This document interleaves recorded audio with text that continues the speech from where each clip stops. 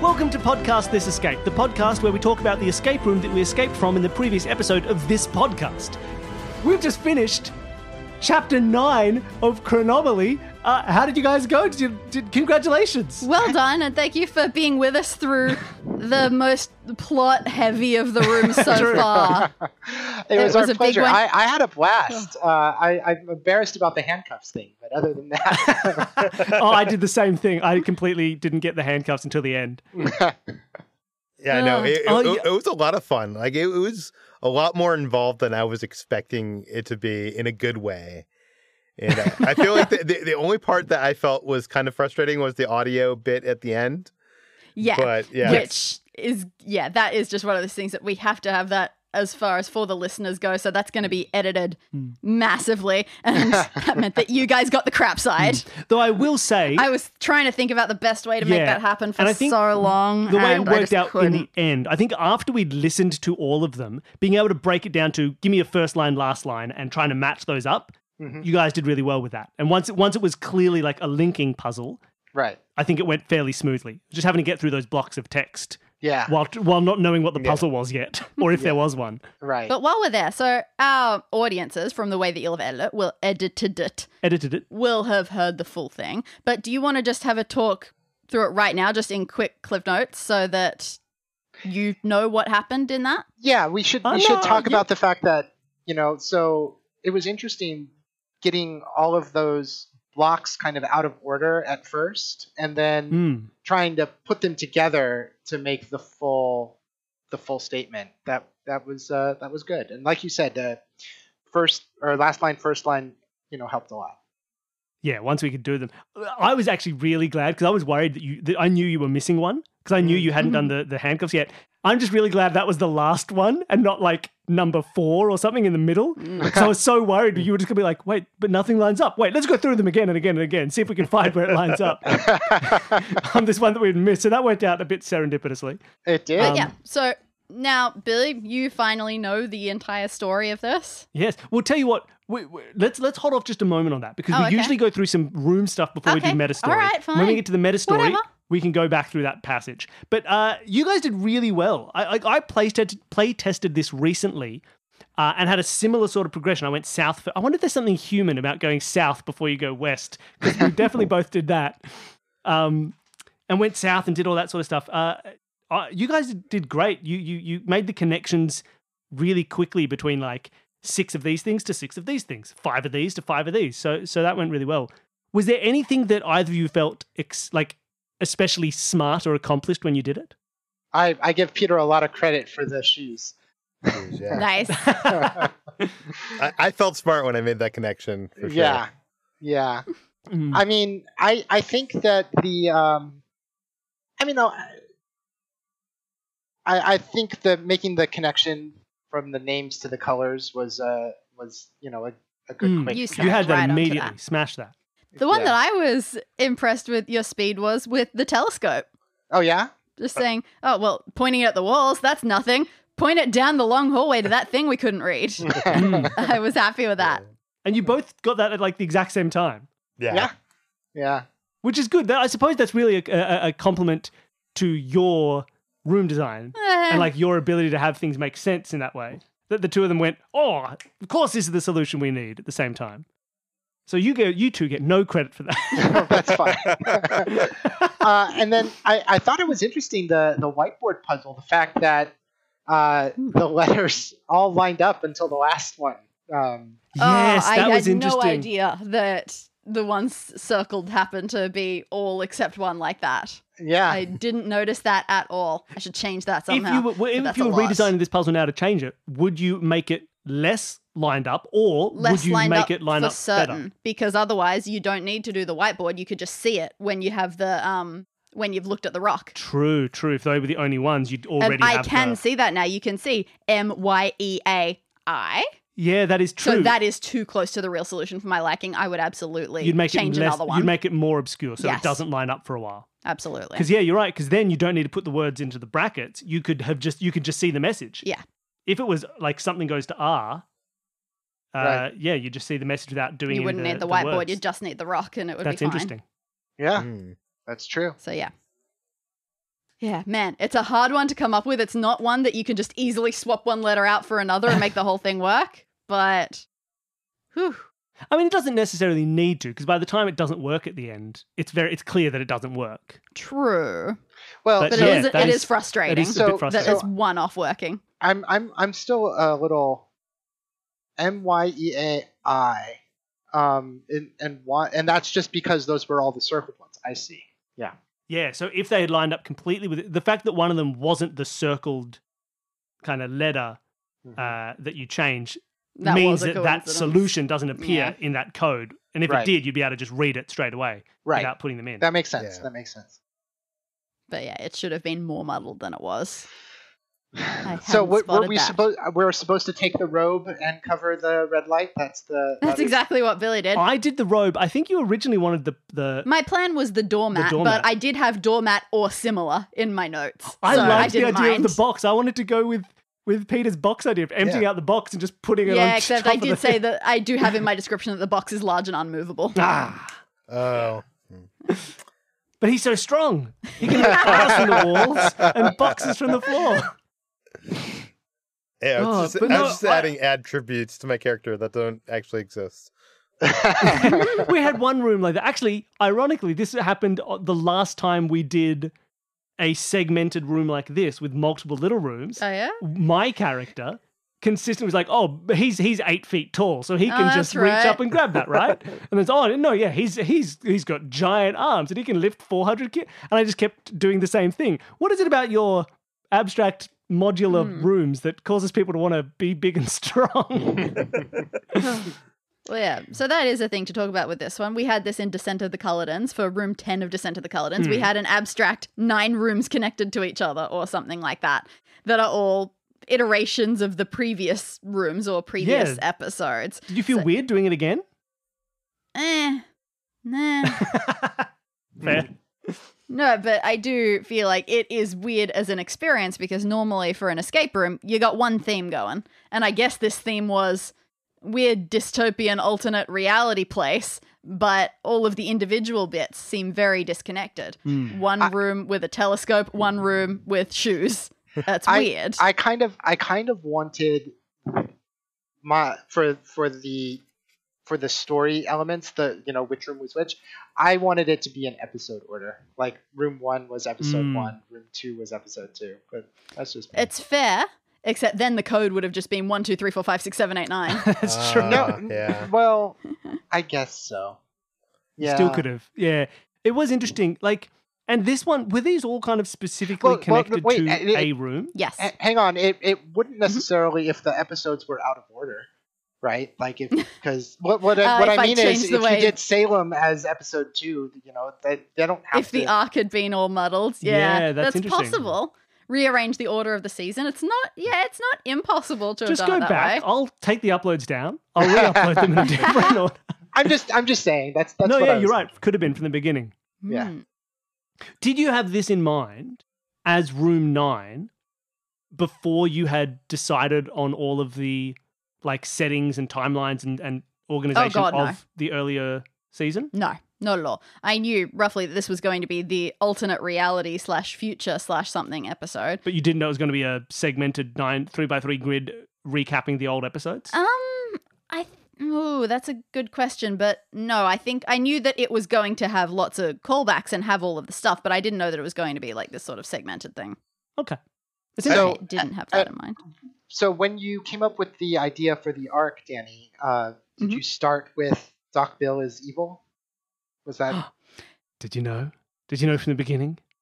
Oh, did I? Oh, that's a good question. Evil Bill. This is interesting because the ending of this one, or exactly the way things played out, changed like 5 times throughout my writing of the season, which is very unusual for me. But in general, yes. Is this directly because in Descent of the Culledons, everyone kept saying Bill would be evil, then he wasn't? Yes. All right, fun. 100%. And I mean, it's a callback to Back to the Future also with Biff, right? And the almanac. Yeah. That was definitely what I had in mind as well. Of course it is. It's he gets the almanac. You were thinking that Greg was Biff, but Doc Bill was... Well, he was Emmett Brown Emmett is Brown. Biff all Why was he along. also Biff? Well, I can't just copy it exactly. And you two are both little Marty McFlys. Apparently. There's actually a line in here that was almost like a line from Back to the Future. I think it was like, this blasted thing doesn't work, but it's in Back to the Future. It's this damn thing. You're right. Yeah. The mind reading thing. Yeah. Oh, you're right. Oh, that's fun. Was that intentional? Semi-intentional. in a very funny way. I think I was going for, specifically, what are some Amity things? Okay. And I landed on that, but I hadn't considered, exactly when did he use something like that? What was I thinking of? So, yeah. Just felt right. Exactly. I do have a question. Like, when you were planning a multi-room escape room like this, and it seems like we both went south. We both chose to go south, but we could have gone west and we could have gone in different directions. So how do you plan for like a story that isn't in the choice of like how it's consumed is in the choice of the player, and it could have gotten different clues earlier. Like how do you in your head figure out that it's all going to work out going in any possible direction? The playtests definitely help with that. But basically, in my initial notes when I come up with it, I have a big arrow system where I write down everything, every object that is in there, and I come up with where does it end? And in this case, obviously, it ends with that east door, with that number code. And so then I go, okay, what are the couple of starting points that I'm going to go with? And then I make paths just out of arrows connecting things, seeing where they intersect, seeing where they merge. So you can't solve this puzzle until you have solved these puzzles. And so having that, it makes it clearer that things can't be skipped over. And so knowing where to put things in because of that. So do you find that you do those arrows to do a puzzle plan and then go, okay, well, based on that plan, now the rooms have to be in this order or have these things in them? Yeah, kind of. Okay. Well, yeah, sort of. Well, also, I mean, we're finding clues that aren't relevant to the information that we have yet. So we're like, okay, let's check the next room and see if we find something that, that makes this clue relevant. Like the whiteboard, right? We got the whiteboard. We're like, we don't have enough information to do this yet. Let's go to the next room and see if we get that information. And we did actually change one of those things in the playtest because something like that hadn't been gatekept quite well enough, which was in the rock room. Initially in the first one, all 6 rocks were there. So you could turn the lights on before you'd noticed that the other room needed its lights turned on. So we just had to hide that ruby. Yeah, that's right. So literally we were trying to... That's why it wasn't well hidden. You didn't have to unlock a puzzle to solve that. That was just to make the order of things work the way we want it to. Make sure that they have seen the dark room before they solve the dark room. Right. Because otherwise, and then you get to a room and it's brightly lit in here. Yeah? Well, you didn't know it, but before, it was real dark before. You didn't see, but it was bad. It's not really fun. So have you guys made any physical escape rooms or anything like that? Nope. No, we have not. We've made these. You've done one of these on commission for someone, but still in this exact style. Oh yeah, no. This is. But other than that, this format. is really the only design of this kind of type that we've really done. Yeah. Don't have the engineering skills, don't have the businessy, financy skills. So I really still keeping it in the imaginary. I mentioned this a while back, but I still think that you guys should publish these as, text-based adventures, Yeah, scenarios. We've been looking into it. It's one point, and actually I think still be linked in the show notes for people listening. There was someone who was turning our first season rooms into their own, into little HTML games, into text-based adventures you can play. So there are a few play ones. But it'd be something that'd be nice to look into. I looked at that and it was good, but it was a little more limited than I wanted it to be. It kind of led you through it in terms of just click here type stuff. Maybe we need an app. Is what we need. Need the Escape This app. See, I feel like the best thing to do is go back to the original. You got to type to things. You want to do proper text-based text-based? Make Zord. Yeah, exactly. You have to be able to. For me, it's Hugo's House of Horrors. That's the one that I grew up with. You're a little bit older. We had some images. To me, it's Quest for Glory. Sierra's hero. But yeah, so not the ones where you click on options or click on but you stuff, need a proper text but ones parser. where you have to know what you mean in order to do that. You guys should check out the old Infocom games. You would like them. Well, I've played some of Zork, and I've seen a couple it played. of the others. I haven't played myself. But they're very cool. Maybe we should. Let's do a proper. Oh, it'd be fantastic. Of course, I don't know if you ever played the Homestar Runner joke one. I haven't, but I love Homestar Runner and Strong Bad. Yeah. There's one that Strong Bad designs where there's a room. You know, your directions are north, south, east, and Dennis. Oh my god, I forgot all about this. That has the classic. We were talking about before the recording. We were talking about ones where it's like I want to go south. No, you can't go south. I want to go. Okay, fine, you can. That had there is a flask on the table. So get ye flask. Because you cannot get ye flask. And it doesn't give you any explanation for why. So there's a definite fun we could have with that. Maybe we should. That's good. So the other thing is, again, so the one that I recommend, I mean, there's several, but Hitchhiker's Guide is a really fun one, especially if you're familiar with this story. There's a sequence early on in that one where you have to get the babble fish into your ear, and I don't want to spoil it, but it is an amazing sequence. So interesting. If you have the opportunity to do that, I wonder who's working on VR escape rooms. There are a few that already exist, and definitely. It is shocking that it hasn't gone into more development than it already has. It's got such insane potential. But yeah, there are definitely some out there, and some impressive ones at that. Interesting. It's really exciting. Oh, I know what I was going to tell you guys. Room. We were talking about Homestar Runner. I got a board game. It's the Trogdor board game. What? Yeah, that's very cool. It's a cooperative game where you play as the priests of Trogdor, trying to help him burninate the countryside and all of the thatched roof cottages and the peasants. I love it. It's amazing. I didn't know that existed. That is wonderful. It was now a we have too many Kickstarter. games to get. All right, so Danny, Yes. it's time. Do we need to talk about what the hell is going on in this story now? All right. Should I read through at least the cliff notes of this? Sure. Bill's that's master up to you, plan? or you could see what you remember. I'm gonna do the cliff notes. You're at my notes now. You'll have to exit them. Go back. Get out of here, Danny's room notes. Where is it? Audio clips. Haha. All right, so let's recount what we got here. So, welcome. I did all this cool stuff. So it started with a meteor strike. Emperor Qin Shi Huang had his fate told by a meteor. True story. True story. But what if that wasn't a joke? What if it was actually some space magic? So again, true story. This is apparently a historical thing that meteorite landed ancient China and someone wrote, "Hey, the emperor's gonna die" on it, and he freaked out. So then it's like, okay, so if it wasn't fake, that's real dang cool. It's got some cool powers if you could tap into it. One person, so this is not something that happened in the rooms, but the idea of there was a Chinese scholar who wrote about this, and he said, actually, you can activate the power of this cool future meteor.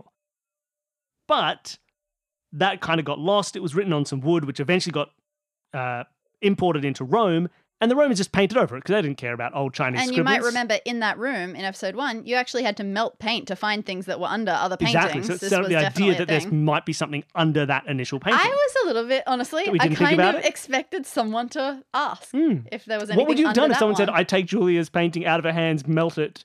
Hey, does it have Chinese writing underneath? You don't find the painting until the conclusion, so after the escape is done. Okay. So that wouldn't have I didn't even think about it. So that was that was like the instruction book. So it was a guide, it says here, a guide to a powerful mystical artifact. It traveled around, eventually ended up in Ireland, just through European trade, and it belonged to Mary Quite Contrary, who was being tried as a witch. And if she'd been tried as a witch, all her stuff would have been burnt. Yeah. So he you stopped can't have witch belongings. He stopped her stuff getting burnt, and instead she just took it with her when she moved to the Netherlands. And you recall at the end of that episode, what did she say? Did she say, I'm clearly not welcome here. I'm going to go. I've got some family in mainland Europe. I'm going to stay with them. Oh, okay. So that was hers being like, I'm going to go to the Netherlands. That connected it to the stuff we found in the Great Fire of London. From the Anglo-Dutch War. Yeah, so blah, blah, blah. Was happening at the same time. And then he said maybe Greg set the Great Fire of London to make sure this didn't happen. But cool, it escaped the fire and it was translated. Because that whole room is about translations from Dutch to English and all that other stuff. But the original was terrible. And so it needed to be transcripted by that guy in Spain. And we saw in that room that he had, like, he did translation work, he did copy work, he did, not translation, he like made new copies of stuff because that was one of the things in the room. Mm-hmm. So he made a new copy of the book and no one cared about it. So Bill just bought that copy. Mm-hmm. We're talking about a placard, right? Just a piece of wood with Chinese writing on it. I guess that's what it was originally. And now there's like a translated document that is the detailing of that, which is now in English or Spanish or something, instead of ancient Chinese. Yes. Okay. So he's now got like instructions on the meteorite, and now he just needed to get the meteorite. That was found in Antarctica by happenstance that Michael found it, because apparently Greg had tried to hide it down in Antarctica, possibly. They found the meteorite. It seemed like as good a place as any to hide things. But the problem was, it didn't work because it needed cool space energy. So that's why he saved the woman in the lab who can activate things with cool energy. That was her research, cool energy research. Mm-hmm. Now that she was alive, he had everything he needed, but he just needed money, right? Says here, I had everything I needed to get this thing started. In theory, at least, the machinery involved is very expensive. So he saved his grandfather Linus, who died in ignominy, and instead, he became a cool, wealthy pioneer of wartime aviation.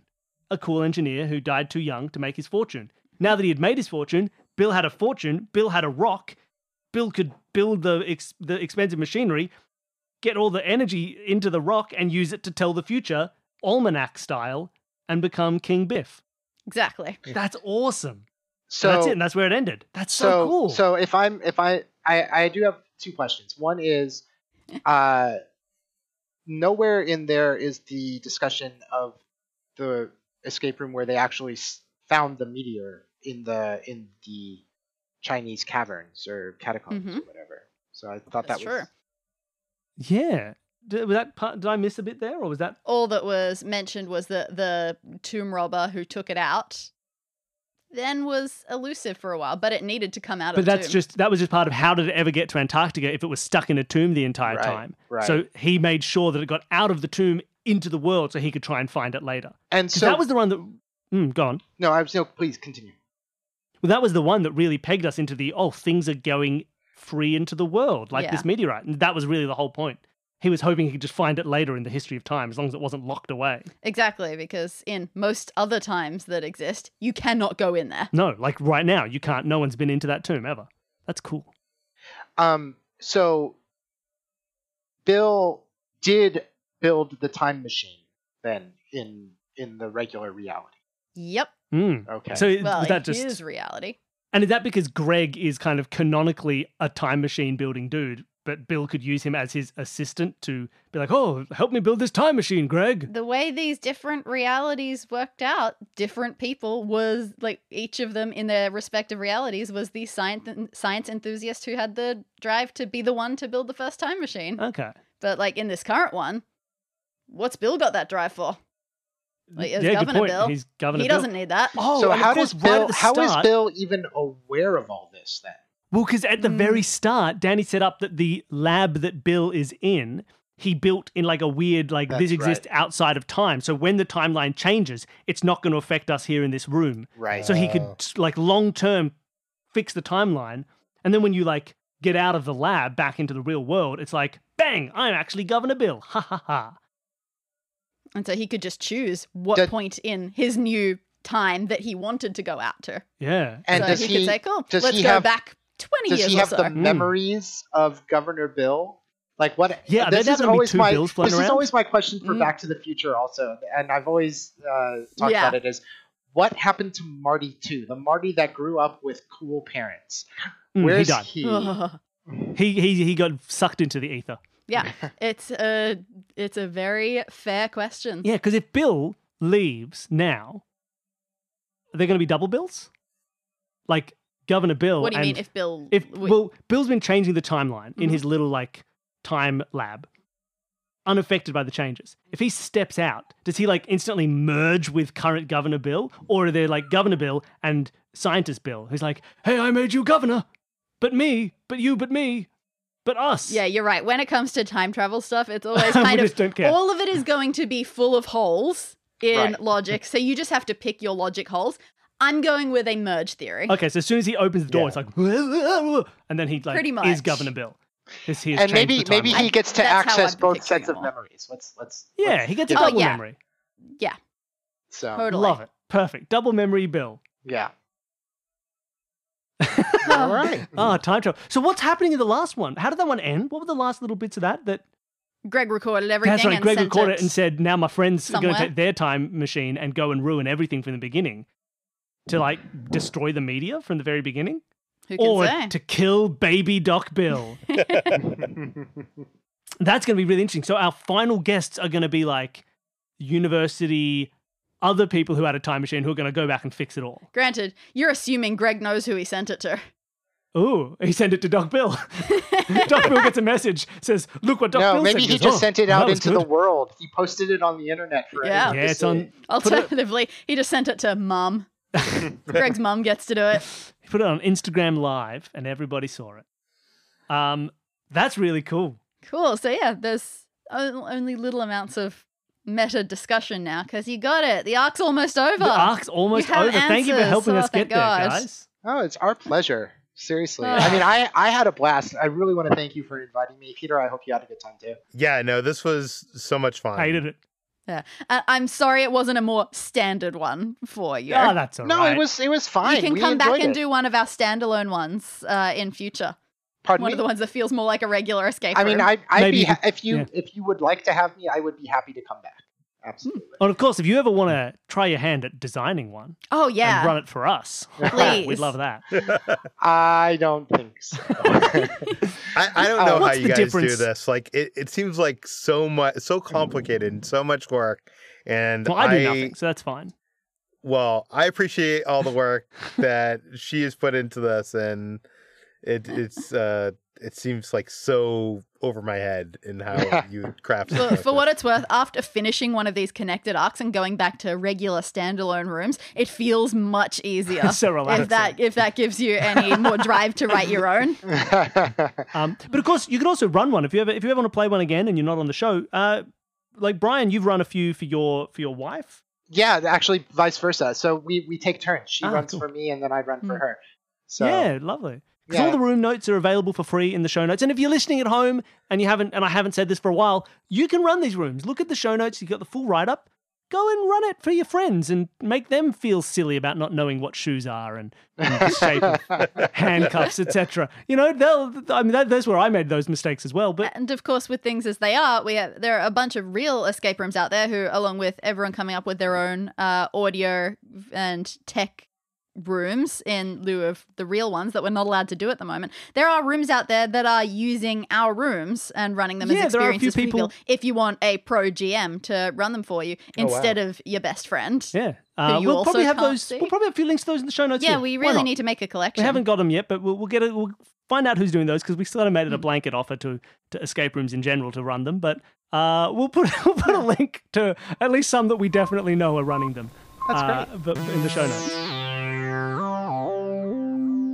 Hey, just jumping into the middle of the show to mention that Escape This Podcast is sponsored by BuzzShot. Obviously, we've talked a lot about it as a service, and it is really phenomenal, but at the moment, it's a bit difficult to run most escape room businesses. So if you haven't yet gone to Live Video Escape Rooms, which is both a website and a Facebook page that is sort of being spearheaded by Tom Parslow from BuzzShot, you should go there to check out what's going on in the field and cool new things that are happening. Tom has also been doing a few sort of mini podcast interview episodes, which you can find there, which are a really cool insight into what's going on. So you should check those out. There's a lot of fun stuff happening behind the scenes, and it is definitely worth your while to go and check out what's going on and just enjoy yourself. The other person I want to say thank you to is Jared Smith from Advanced Sagebrush and Shootouts. If you listened to the last episode, you will have noticed we had a Greg. Jared did a fantastic job playing Greg in that episode. And if you want to hear more of him, and you haven't already, go and listen to Advanced Sagebrush and Shootouts. It's a phenomenal show. We've done a crossover arc with them, which you may have remembered from season 5. But go check it out. It's a fantastically edited, brilliantly funny buddy cop RPG actual play podcast. So check that out if you haven't already. And thank you again, Jared, for your brilliant voice work. Now, speaking of pro GMing and all of that. Yeah, I'm wondering where this transition's going. Yeah, this is the best effort that I can give. Okay, so what I wanted to say is at the start, we talked about, you're asking questions about how this sort of runs and how you search for things in these rooms. And my basic response was, cool, I'm going to tell you more or less everything that you can see and all the important stuff. You're not going to have to search for more things in the room, really. And I'm not going to lie to you. For these sorts of games, I think this segue is about how much I lie to you. Is that where we're going? How much do you? Because you guys both do magic, and magic is a very different beast from say everything, have everything as out in the open as possible. Things are still being hidden, and in this, I'm hiding things as well, but it feels very different.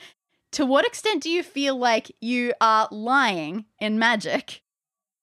I mean, I don't feel like I'm lying at all. Magic. It's because I was thinking of it like that, and it's not quite what you want to say. Magic is theater. So how much is an actor lying when they're pretending to be someone else on stage? Constantly. No, so that's really the way I would look at it. Is from the perspective of a performer, you're a performer. You're performing. You're in character. And you are, to me, it does feel almost GMing in a way. You are leading your audiences through the experience. Absolutely. And one other funny point about that is because one of the things that I like when it comes to designing puzzles is I love the aha moment that players can get when they have figured something out. Absolutely. I assume you don't get that so much. Like, you get the satisfaction of them being stunned, but not by the figuring out. So I actually do a lot of puzzles and riddles and things for friends of mine, and I love that when they get that aha moment. But it's a different thing with magic. With magic, it's more people call it the art of astonishment. That moment of astonishment that a spectator can have. That's a super good feeling, I think, for me at least. Yeah, I mean, you do get a lot of problem solvers who enjoy approaching magic on that level of like trying to figure out the puzzle. But I think when a magician is good, like Brian is, that you leave the performance not asking how did he do it, but like amazed that he did it. That is you don't try to question. You're just like, you enjoy the experience. You enjoy the ride. So one of the things that I tell people who approach it as a puzzle, so people can get angry. I've had this happen where people can be angry because they see it as a puzzle and I'm a smart person. I'm good at puzzles. Why the hell can't I figure this out? Or something like that. Why the heck can't I figure this out? And I always say to them, so puzzles are designed to be solved. They are designed for there to be a solution that someone can find and uncover and feel good about it. Magic is not designed that way. It is not designed as a puzzle for someone to solve. You shouldn't feel bad if you can't, quote, figure out a magic trick because you're not supposed to be able to. I guess that's the point. Like in this escape room, you're providing all these clues of what direction we should be heading in, even if we don't know exactly where we're headed. In Magic, there is so many things that we are setting up that after the fact, if you recall the magic trick in your head, it makes it impossible to solve because we've made you believe that you saw things or experienced things. Oh, I shuffled the deck. No, you actually didn't, or whatever. Yeah. But whatever. But it makes it unsolvable in a way. Does that make sense? Yeah, it's like the pieces that line up to get like, and therefore it would solve this way. All of those pieces were false. Like you go, oh, like the things that I know is that he did shuffle the deck, he did put it into his hand over here, and he did put his hat over the top of it. So how, knowing those facts, could he have done this? And it's all wrong because the deck wasn't shuffled, it didn't go into your left hand, and the hat never went on top of the deck. So all of the pieces to solve the puzzle, they're not trustworthy in the same way. That's correct. Absolutely. Absolutely. And it's amazing how much just rearranging the things that you listed, if like the shuffle was the second thing and you thought it was the first thing, because at the end of the trick I repeat what we did, and I'm not lying to you. I'm saying we shuffled the deck, we did the whatever, and now in your head when you replay that, you're not remembering the sequence. I didn't lie. I never lied. There's actually magicians out there. Brian's not one of these guys, and I'm not one of these guys. But there are magicians out there that they script their entire performance so that they never once lie in anything that they say. And it's actually a big thing in magic. So it's It is. One of my favorite stories, and this is literally from when I was a teenager. I did a trick that it's actually a store-bought trick. It's the rising card out of a deck trick, and you can buy it at a magic store. And it's really cool. But the effect is someone takes a card, it goes back in the deck goes into the box, or not, or into a glass, and then the magician does the little wavy thing with his hands, and out of the center of the deck, the selected card magically rises out of the deck. All right, and it's a strong trick. It's very visual. It's striking. Yeah. People really do like it. Just because it's store-bought doesn't mean it's bad. Just to put that out there. But a friend of my parents that I did this trick for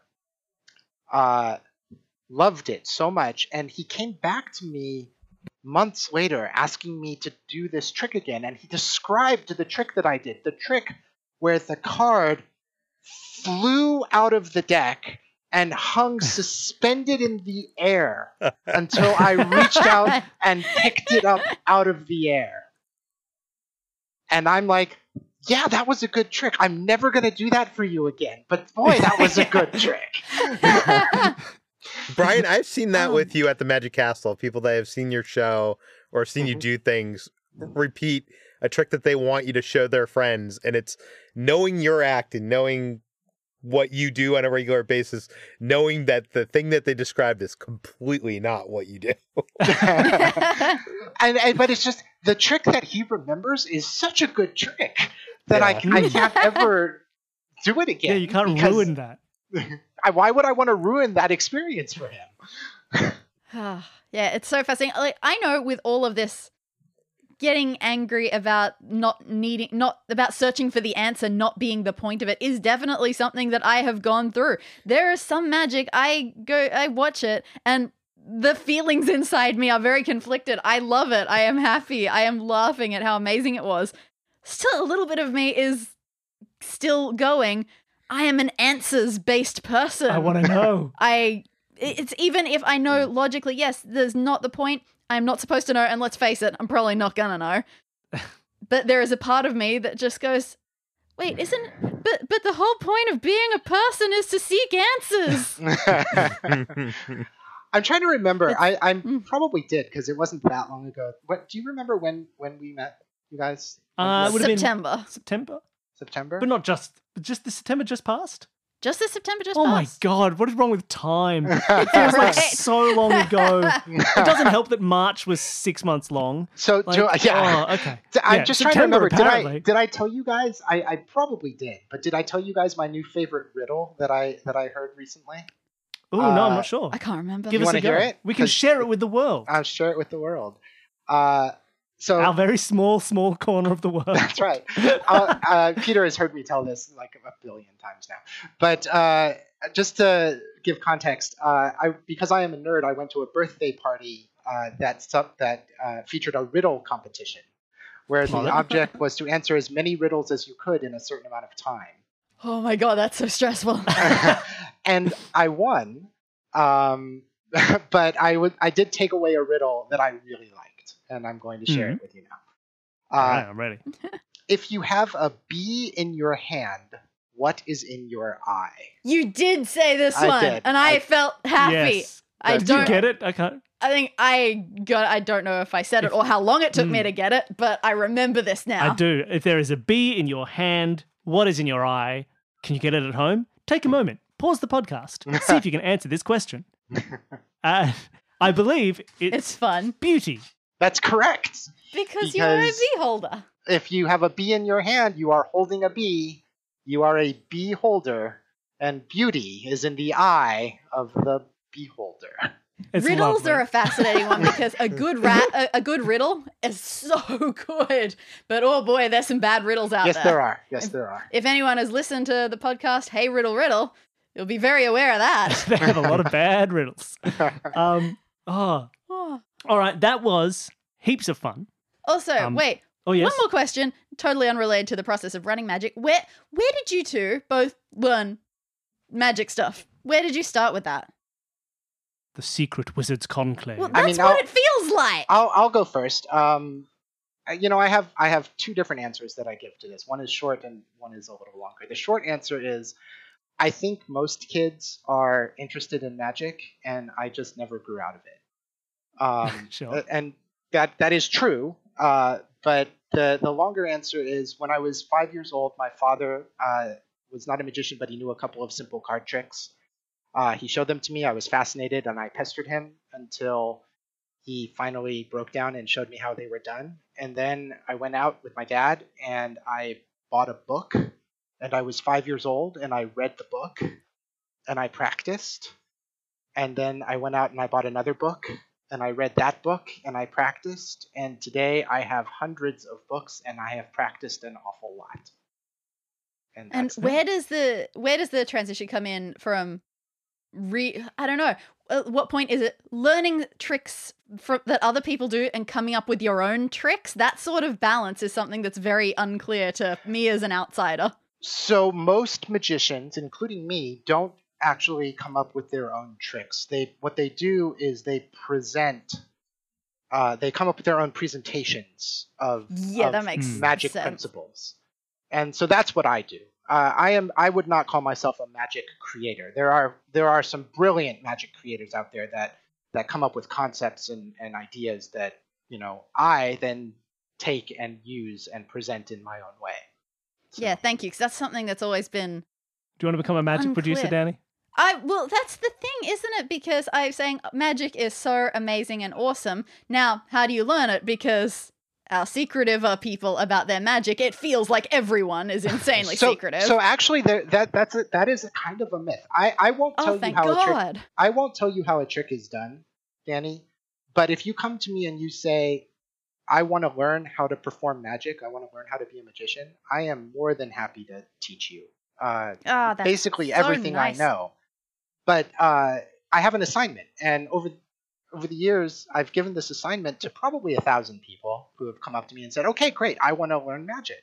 I say, great, I want to teach you magic. Here's the assignment. Go out, buy a book. Here's a list. Buy any one of these books. They're not expensive. Read it and come back to me and we'll talk. Guess how many people have come back to me after having 1,000. Pardon me? All 1,000. Oh, every single one. You're exactly You're right. the best guesser ever, Billy.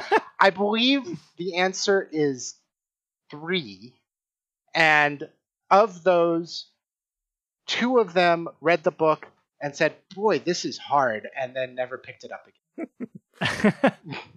Magic isn't easy. Seems fair. Well, yeah, if you email us like that. You want the list, Danny? We're in a lockdown. I can read. If you want to become a magician, I'll support you. I'm more than happy to share that with you, Danny, if you want to learn to perform magic. But just knowing for knowledge's sake isn't fun. I promise you, it's not. That's interesting. No, I believe that. Look, I am interested in it. I always feel like I have hang-ups about physically, am I capable of doing the answer is magic? Yes. Things like, I have stupid tiny fingers. I drop everything all the time.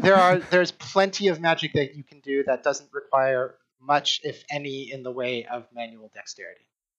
Ooh, wow. That is super news All right, to me. send us a list. Danny's a magician now. I'm super into it. And so, thank you so much. Now, that's Brian's story. Peter?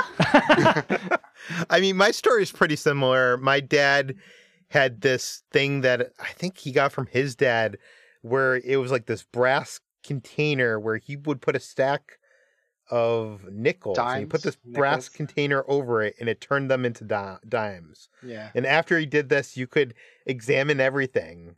And it literally turned the nickels into dimes. And I wanted to know how it was done. And he would not teach me. And he did it to me many times over the years. And I think we watched a David Copperfield special. And I really wanted to get into magic. And I went to the library and got some magic books. And he started taking me to downtown Boston. I lived in Massachusetts. And there was a magic shop in downtown Boston called Hank Lee. Or not. Yeah, it was Hank Lee's Magic Shop, right?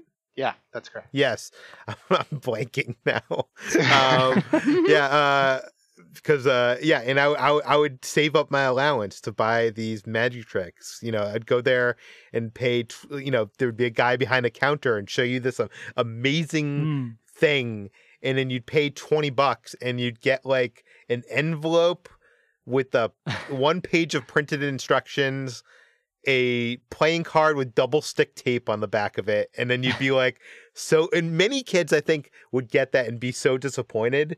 But if you read that 1 page and you took that card with the double stick tape on the back and you put it in the deck and you got good at it and performed it to your friends, they would be freaking destroyed. Because so cool.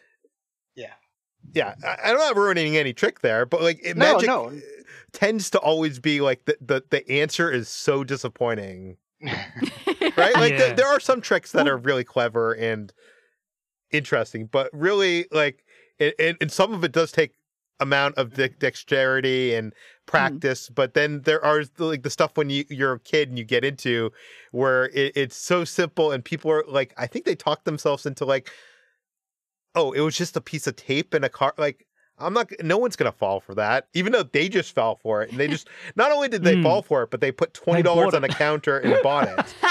You know what I mean? But I think that happens so often. That's true. And back to the presentation thing, Danny, what we were talking about, being a presenter of magic versus a creator of magic. I say that 95% of a magic performance is in the presentation. And so fair enough. When you're young, when you're a kid and you're buying stuff at the magic store, what you're going to do is you're going to pretty much recite by rote whatever presentation was written in the instructions. Or in the book, it's going to say this and this is what you say, and you're just going to say those things. But over time, as you mature as a performer, you start to figure out things to say that are more true to your persona, and you make your own presentations. I like that a lot. Yeah.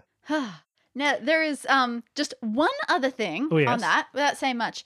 Do you find in magic that you do, there is some, I don't know how to put this, basically there's one magician that we've seen, and I was pretty sure, based on the stuff that they were using, I don't know how much to say. I don't know what's worth it. Person used a Rubik's Cube as part of their routine. Okay. That's fine. You can say that. Yeah. Was this at the Magic Castle or was it somewhere else? Yes. It was at the castle. One of those ones. And I was just going, cool. I don't know much about how this magic is being done, but I can tell for some of these things that one part of this person is just bloody phenomenal at Rubik's Cubes. There is that definitely going on there. So the idea of like putting in a personal skill that you have into those things and how much that can happen and how much that would happen. I'm not sure how much I should say about that, to be honest. Fair. No, but it is interesting that most of the time magic is us showing you something that seems impossible, and it seems impossible because you wouldn't think a human could possibly do that. And then there's other times when we're showing you that impossible thing and you think a human can't possibly do that, but we actually can. Right? Exactly. Yeah. But it's always hard to tell from an audience perspective if what you're being shown is skill or not. Oh, absolutely. It could be entirely wildly wrong. It was just the impression that I got. And so just sort of thinking... I will say that according to the terrible, terrible anime that I just started watching, magicians can do most of their tricks because they get lots of gadgets and pipes surgically inserted into their body, and then they just do it stuff for real. So that's how it works. Well, actually, you just get a dove gun inserted into your stomach. There's one magic trick that I am willing to reveal for you guys. It's not mine, and I don't think he would mind. It's David Blaine's. I don't know if you've seen the thing where David Blaine takes a nail or a railroad spike and sticks it through his hand. Have you ever seen him do that? Don't know if I've watched it, but that sounds like him. Yeah, I'll tell you how he does that. He takes a nail or a railroad spike and he sticks it through his hand. Oh yeah. And but yeah, I mean, if you were a human who had no feeling in your hand and somehow no ability to get tetanus in that hand. So now I'll tell you the real answer. The real answer is he has his hand pierced and he lets it close, but he's got a channel in there. Yeah. And it's just cool. And it's those moments where, like, if you're one of those people who's trying to figure out the trick, the assumption is, well, of course he didn't actually stick a thing through his hand. That would be ridiculous. So that's where the trick is. How did he pretend to do that? And then you can just make the answer, no, he just, Yeah, see, that's the sort of thing that I always... The Bordens were twins. I try to think about, and obviously it is a zillion steps too early for this, but I try to think of things like that. Like, you're trying to go for putting your individual personality into the presentation, sure, but is there anything individual skill-wise or genetically lucky-wise or anything like that? The just throw cards really hard. Certainly, for example, Houdini was double-jointed, and that helped him a lot in some of his escapes, for example. Yeah, exactly that sort of thing. Well, the thing I think that's interesting about David Blaine, and that trick was first performed in his special that was called Real or Magic. And what I love about him is he makes you question, is this real or is it magic? And I don't think he's asking, is it, real magic, even though that's his character. Yeah. But like, is what you're seeing actually happening, or like, is it a something trick? Strangely terrifying about knowing that having to keep that option in your head as a Maybe possibility this is just a real thing that's cool. Ugh. That's more options than I want. All right, we should probably leave it there. We have an incredibly hungry dog, and we've been recording for a very long time. Ridiculous amount of time. But thank you so much for coming on the show. You two were fantastic. Yeah, if you guys want to see any of my magic, you can just look up my name, Brian Markinson, on YouTube. I've got a couple of YouTube clips that might be interesting. And in fact, that was how Billy. Yes, when I met you, I was trying to when we first met, I thought, oh, why does he seem familiar? I know he's, and it was because of the video you did with Corridor. Yes, yeah, I've got a video with Corridor Digital, and then I have a video that aired on public television, NPR, I guess, called Between the Lines with Barry Kibrick. So. And if people want to find you anywhere else, on Twitter or are you active in any cool social media spaces? I mean, I exist. I'm at B Markinson on Twitter and Instagram and Facebook. Brian Markinson. I don't post a lot, I guess. They're not going to get a huge amount out of it. Yeah, lovely. And Peter? Yeah, obviously you've got Slash Film. Do you want to, where can people find all the stuff you're doing? Yeah, you can go to slashfilm.com, and there's lots of movie and TV news posted every single day. Actually, every half an hour throughout the day, every single day. Oh, wow. And we do a podcast 3 times a week called Slash Film Daily, which we talk about that movie and TV news. And I also run a YouTube channel with my girlfriend Kitra, where we go to theme park and movie events, which we don't do anymore because we can't leave the house, which is kind of ruining things quite a bit. That sounds so exciting, though. I will say. And what's the name of that YouTube channel? Oh, yes. What is that YouTube channel? Oh, it's called Ordinary Adventures. Ah, lovely. We do have a room set in a theme park, so you can just play that. Oh. And it'll be like you're going there. Although this was episode 9 of a Connected Arc, that room's episode 10 of a Connected Arc, so that's probably pretty hard to play by itself as well. Wonderful. Well, we'll have links to all of the stuff in the show notes below. For you can see on this film that I physically point to show notes whenever I say this. Yes. Like someone can see me, but they can't. But I'm pointing down for everybody at home because they're probably down beneath your player, but they could be off to the right. It depends on what you're using. We'll have links to all that in the show notes, as well as all the full episodes and things like that. So thank you so much for coming on the show. It was great to have you. Thank you, Danny, for writing a great room. I'm super psyched for episode 10.